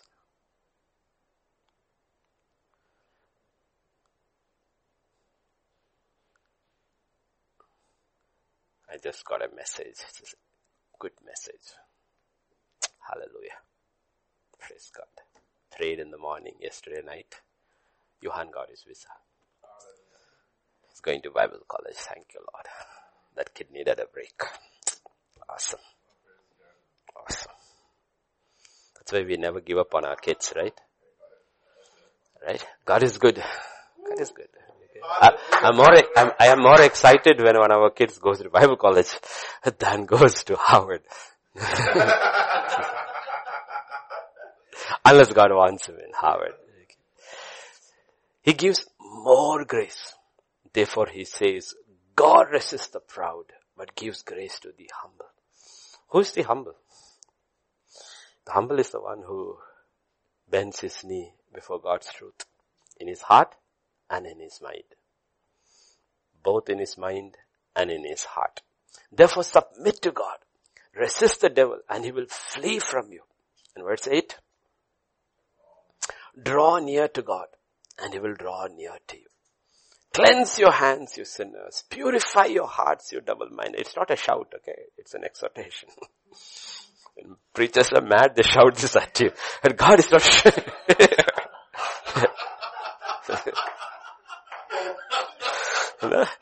And the preacher who doesn't want people to come towards God will go, meaning go away, far away, you sinners. No, God is saying, please come.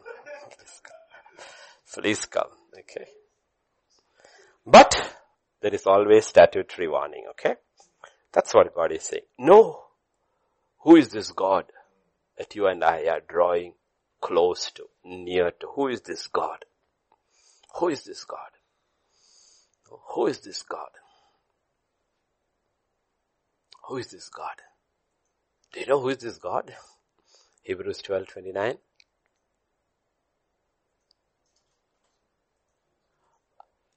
This God we are drawing near is a God, it's a consuming fire. It's a God who answers by fire. Either He will consume our sacrifice or He will consume us. So we have to be very, very careful. That's why God says. That's why the statutory, you draw near to God and just don't barge in. Okay? Purify your hands, cleanse your hands, purify your hearts. Why? Because the first set of people, once this was instituted, who tried to approach God, learned it the hard way. Leviticus 10. Verse 1 to 4, right? It's in Leviticus. Then Nadab and Abihu, the sons of Aaron, each took his censer and put fire in it, put incense on it, offered profane fire before the Lord, which He had not commanded them. So fire went out from the Lord and devoured them, and they died before the Lord. Okay? This is what Jesus was talking about. You know? Then remember people talking about while they were offering sacrifice, they died. Here while they were worshipping, they died. And Moses said to Aaron, this is what the Lord spoke, saying, by those who come near me, I must be regarded as holy. And before the people, I must be glorified. Aaron held his face. Okay. Who is telling this to whom? Moses is telling this to Aaron. The reason is, Moses knows God so far in his mind and in his heart. Aaron and his sons do not know. He says, do you know what I mean? This is what it means. I told you so many times, God is holy, God is holy, God is holy. Do you understand what holiness is? This is the difference between a man who has encountered God and a man who has heard about the God this man encountered. And new covenant is every man encounters God, one way or other. And then grow in your encounters. Grow not in your encounters, grow through your encounters. When you read this, you have to encounter him. That's the only way you will grow. Otherwise you only grow in your mind and you will not grow in your head. No. That's what God is talking about. They learned it the hard way. Israel learned it the hard way. They were like so cool. Why? Look at us. He's a cloud by day and fire by night. Oh, he's leading us by night. And then Numbers chapter 11 verses 1 to 3.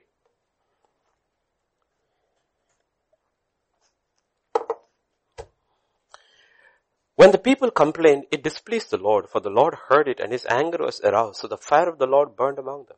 The same fire that was showing them light and giving them warmth, they turned around and bit them. In English, it is like a pet dog biting you. And they thought God was their pet dog.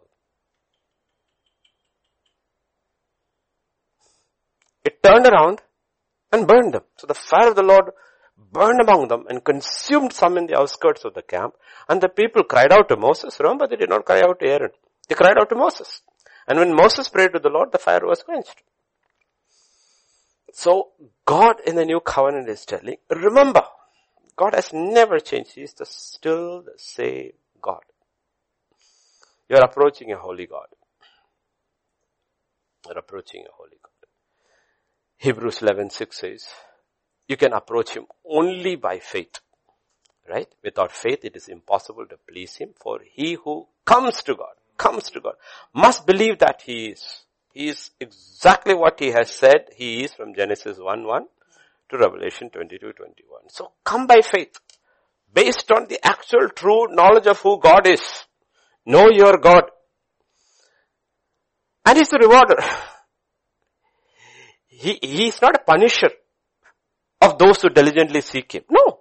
He's a rewarder of everyone who diligently seek him. He's a rewarder. So it is good for you to know him in your head and in your heart and approach him accordingly.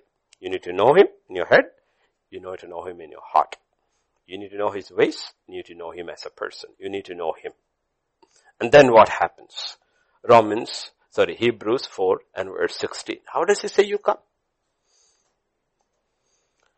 Therefore, come boldly to the throne of grace.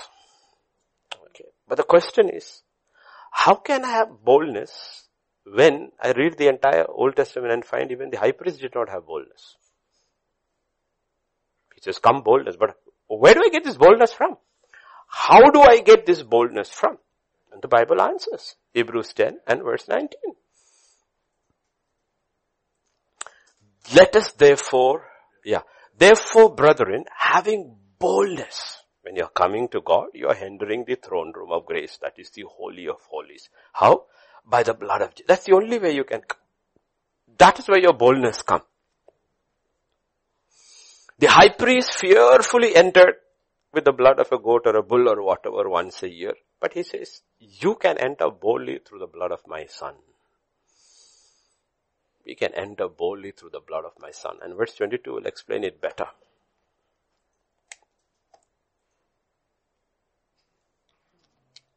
Let us draw, how?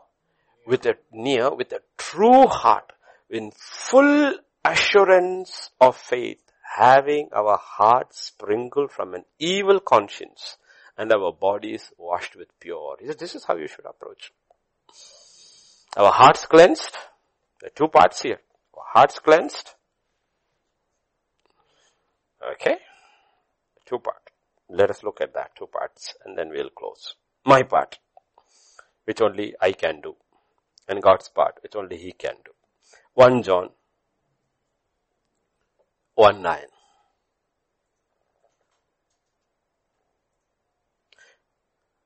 If we confess our sins,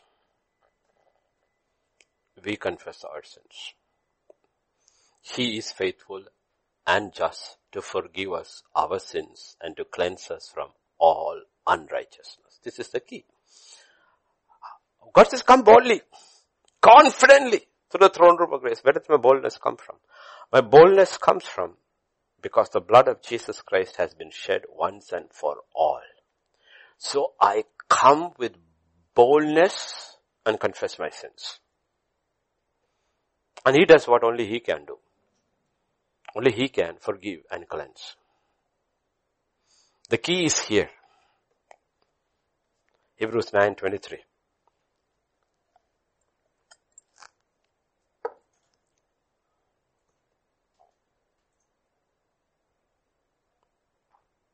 Therefore, it was necessary that the copies, we're talking about, we'll leave that part. We understand the whole perspective. Go to Hebrews, not 9, 10:23.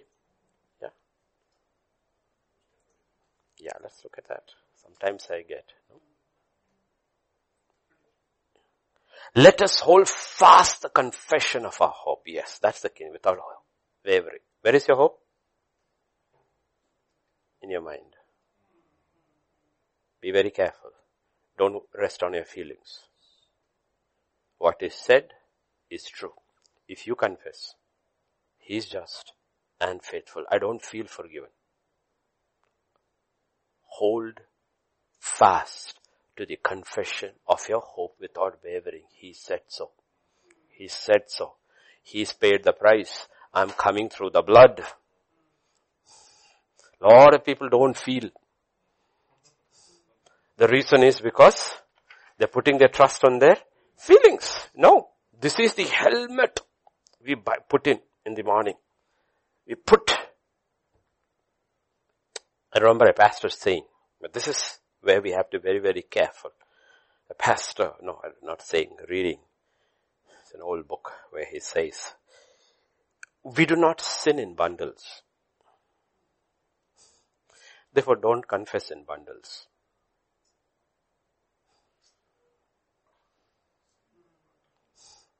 We don't sin in bundles. So, why does your confession become in a bundle? Okay, when your salvation began, that's a different thing. That is a bundle, the nature of sin. But after that, in your daily walk with God, the Holy Spirit will point it to you. This is what? Specifics. And it says, confess and get rid of it. And you know what? You put on the helmet. Strong.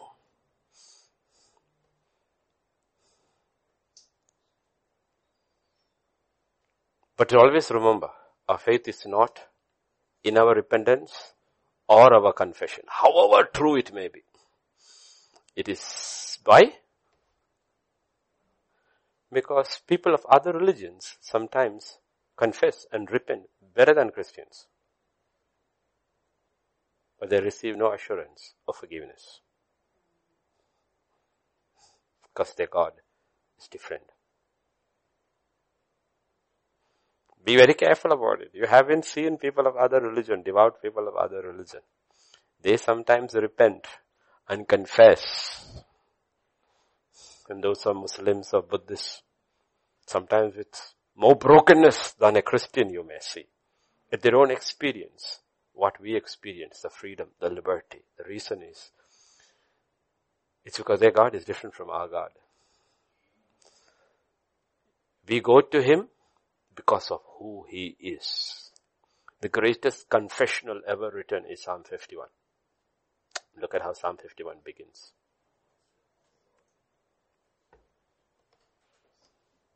Have mercy upon me, O God, according to your loving kindness, according to the multitude of your tender mercies, blot out my transgression. Now, if you have studied religion on your own, like I have done, kind of whatever level, think about any other God. in any other religion to whom you can say this.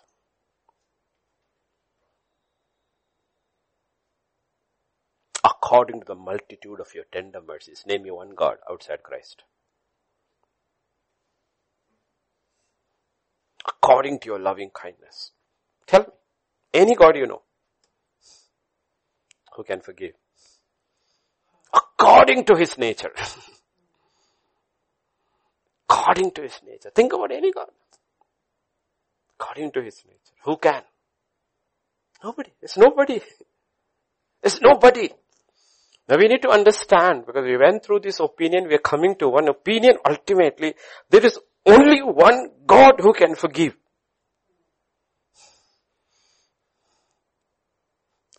Ultimately, when you stand before a judge, the only thing that matters is the verdict, guilty or not guilty. Whether I will receive mercy or not. Because all have sinned. If all have sinned, which God do you want to go before? The merciful, the just, and the merciful. Or the unjust, the unmerciful. Understand what opinions matter. So even when we confess, every religion there is confession. Even when we repent, every religion there is some level of repentance. Even when we make restitution, every religion talks about restitution. What matters is a God to whom you go. He is just and he is faithful. Ultimately, what are you banking on? You're banking on the nature of our God. Have mercy upon me, O God. Doesn't stop there. According to your loving kindness. Think about it. Who will you ask in this world full of gods? Which God can you ask? According to the multitude of your tender mercies. And what are you asking forgiveness for? Lying, adultery, and murder.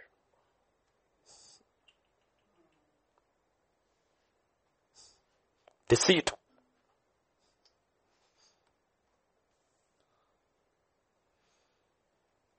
This is the first step. The first brick of the altar you repair. Come near me and you repaired. This is the first thing. Every day we go back to him. Go back to him. Because the thing is that you need to realize I can have the first thing I need in my life with God is a clear conscience. And it's only possible if he cleans my conscience. And he says you are forgiven. Yesterday there was this incredible moment in time when this prisoner, who was a prisoner and the FBI, I think I mentioned yesterday, FBI, no? But in that ambience, president, it was a surprise to him and his wife. He gave him his presidential pardon. You know what? His crime record from the federal, this thing is wiped out. It does not exist anymore. There's no record of it. It will be taken completely from the federal government's every database. He is as if he never committed that crime again, ever. You know what? We don't realize. We receive not a presidential, a monarch's pardon every day when we go to him. Every day. Every day. That's a first brick. That is the stone on which everything else is built. The first stone, the cornerstone of the altar. I am standing here only based on your work and your work alone, Lord. Every day I take a knee, not one knee, Lord. Both knees. I surrender to that truth. And I will have this in my head in. That's why David could rise up and Saul could not. And Saul could never rise. Could never rise. These are fundamental things of your walk with God. This is the first step. Every morning, this is the first step. And then from there, victory begins. Revelation chapter 12 and verse 1.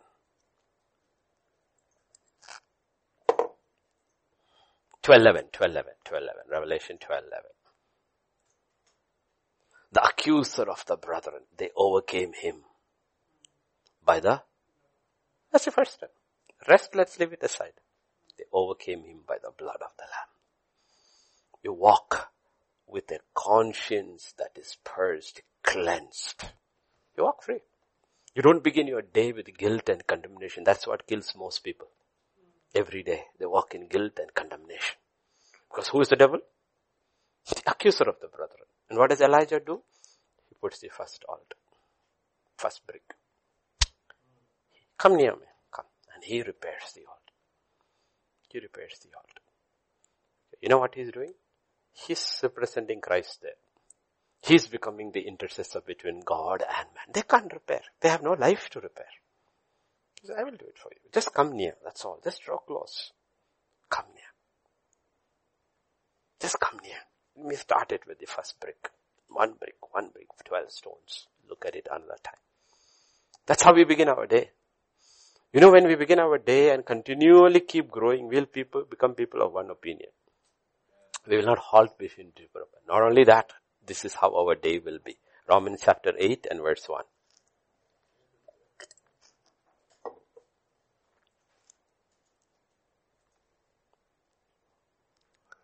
And therefore, there is no condemnation to those who are in Christ Jesus. No condemnation. Who do not walk according to the flesh, but according to the... And we don't realize the first thing the Spirit does is to take through this path in the morning. When we talk about who do not walk according to the flesh and according to the Spirit, we make it into a great theology talking about being led by the Spirit and doing great things like Elijah and Elisha. It's not talking about that first. The first thing the Spirit is, He convicts you of sin and takes you to the altar. It says, confess. Confess. Confess. And you're clean. You're free. You're set free. Confess.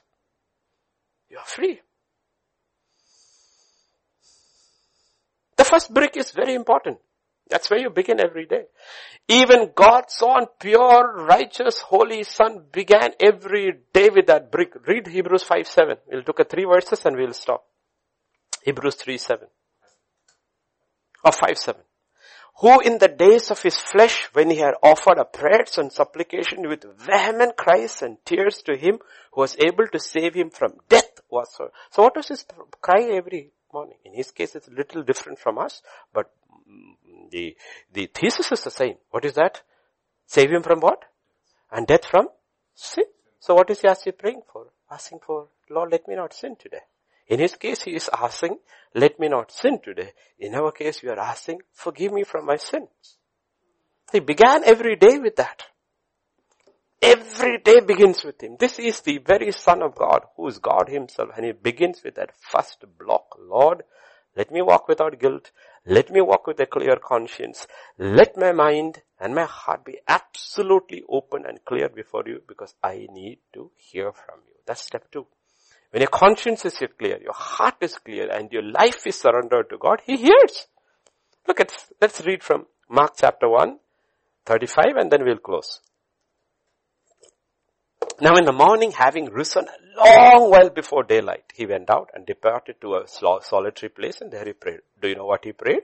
Hebrews 5:7. Same prayer. He never changes. Lord, let me not. Okay. And then, verse 36 onwards. Simon and those who were with him searched for him. And when they found him, they said to him, everyone is looking for you. In verse 38. But he said to them, let us go into the next towns that I may preach there also, because for this purpose I have come forth. The question is, how did you know? How did you know? Because you heard. Why did you hear? Absolutely clear and surrendered. If his conscience is not, imagine he's a pastor like any one of us and not the Son of God who's overcoming every day. His conscience is not clear and he is guilty. He prays, but he does not hear. You know what he says? Simon has come. Okay, Lord, the people all have come. He will say, Pastor, the people all. He will say, okay, let us go back. Let's minister today with the same people. Oh boy. Same people. He's not able to change his direction because his conscience is not clear. Conscience. In his case, every day he heard. And as I close, verse 39, the big picture and the small picture. The small picture he is. And he was preaching in the synagogues throughout all Galilee. And doing what? Casting out demons. Casting out demons. Demons are lying spirits. Deceiving spirit. Binding spirits. Casting them out. You know why? Casting. That's what now we don't have to do exactly like that unless we are faced with that, but we are casting out every lying doctrine, everything that is opposed to truth, and we're not ashamed of it. We're not ashamed of it. But the key is this. You cannot falter between two opinions. You have to become one. A lot of things we don't know. Like I said, when we grew up as a young person, like Johan's age and all, we didn't even know what homosexuality was. We didn't even know. Then when we knew and became a believer, we understood what it is. We took a stand. Then now in the recent past, we heard about transgenderism. Okay. Now we heard about monogamy, bigamy, polygamous. Now we are hearing new terms called polymorphous marriages. See, once you have only one opinion about marriage, it's easy to decide about the rest. You don't have to falter between two. Right? Once you have only one opinion about sex, you don't have to falter between many. It's between one man and one woman, united in wedlock. You understand that concept very clearly. That becomes your truth. Once you understand gender from Genesis chapter 1, then you understand what it is. So there will be many, many things that will come in the days to go. Coming days, they will come up with all kind of funny ideas. But they are ideas that lead people to bondage and to death and to destruction. The thing is that we should have surrendered to the person of Jesus Christ now, so that that person is able to reveal his truth as we progress, so that we get it. If we are not surrendered to the person today, he's not going to speak to me tomorrow. Why should he speak to me? I'm still halting between two opinions. So the question is not how much you know. How much have you surrendered to what you know is true with Christ is the question. How much has it become your life? Like I said, these decisions are not made when it happens. These decisions are made today. It's very easy. Think about, always come back to that, the young man, no? How easy it is for Daniel to decide about something like what to eat and what not to eat, right? You think all the other Hebrew boys were taught differently? They all knew in their head. But in Daniel and the three friends, this and this were one. It was life. So they didn't choose anything different. The others halted between two opinions, flipped over to this side. So if they go to Jerusalem, they will eat kosher. When they come to Babylon, they will eat pig. Issues. We cannot. And Johan, you cannot. You're going to Bible college. One opinion. One opinion. Okay. One opinion. Shall we pray? Father, we just thank you, Lord. We have such joy in our heart to see one of our young men, second young man from our church going to Bible college. Same Bible college, Lord. Thank you, thank you, thank you, Lord. Thank you, Lord. Thank you. You are a good God. You're an awesome God, oh Master. Thank you, Lord. Thank you, thank you. We commit ourselves into thy hands this morning. Especially we want to commit Johan into thy hands, Lord. I pray the hand of God would be upon him. And will guide him, protect him, and keep him all the days of his life. And as Johan grows in the Lord, he will be that one man in Christ. Not halting between two opinions. One opinion, that is God, his truth, his life. That life of Christ will become his life. And I pray for Anne too, Lord. I pray you'll be with her. You've been with her all these years, Lord. All her trials and testing. You protected her, kept her. You watched her, Lord, as she brought her only child up. And now, Lord, next month her child has to go. When Johan goes to US and Anne stays in India, neither of them are alone because of the God we worship. For you said, you will never be alone. I will be with you till the end. So I pray the strength of the living God will be Johan's portion, and the comfort of the same God will be Anne's portion, Lord. She's not losing her son. She's releasing her son into the hands of God, who watched over him all these years. So I pray, Father, your hand would be upon both of them, Lord. Both of them. Protect them both, preserve them both, and keep them both, especially Johan, Lord. He's going into a new world. And I pray he will keep his heart and his mind focused on Christ Jesus, not waver to the left or to the right, and make those decisions now and forever. He will only serve you. And I pray this prayer for everyone who's tuned in and listening. Everyone, the decision is the same. One God, and Him alone our knees bend to. His name alone our lips confess as Lord, and Him alone we serve. Thank you, Father. Thank you, Lord. We praise you, Lord. We worship you. We glorify you, Lord. For in Jesus' name we pray. Amen, amen, amen.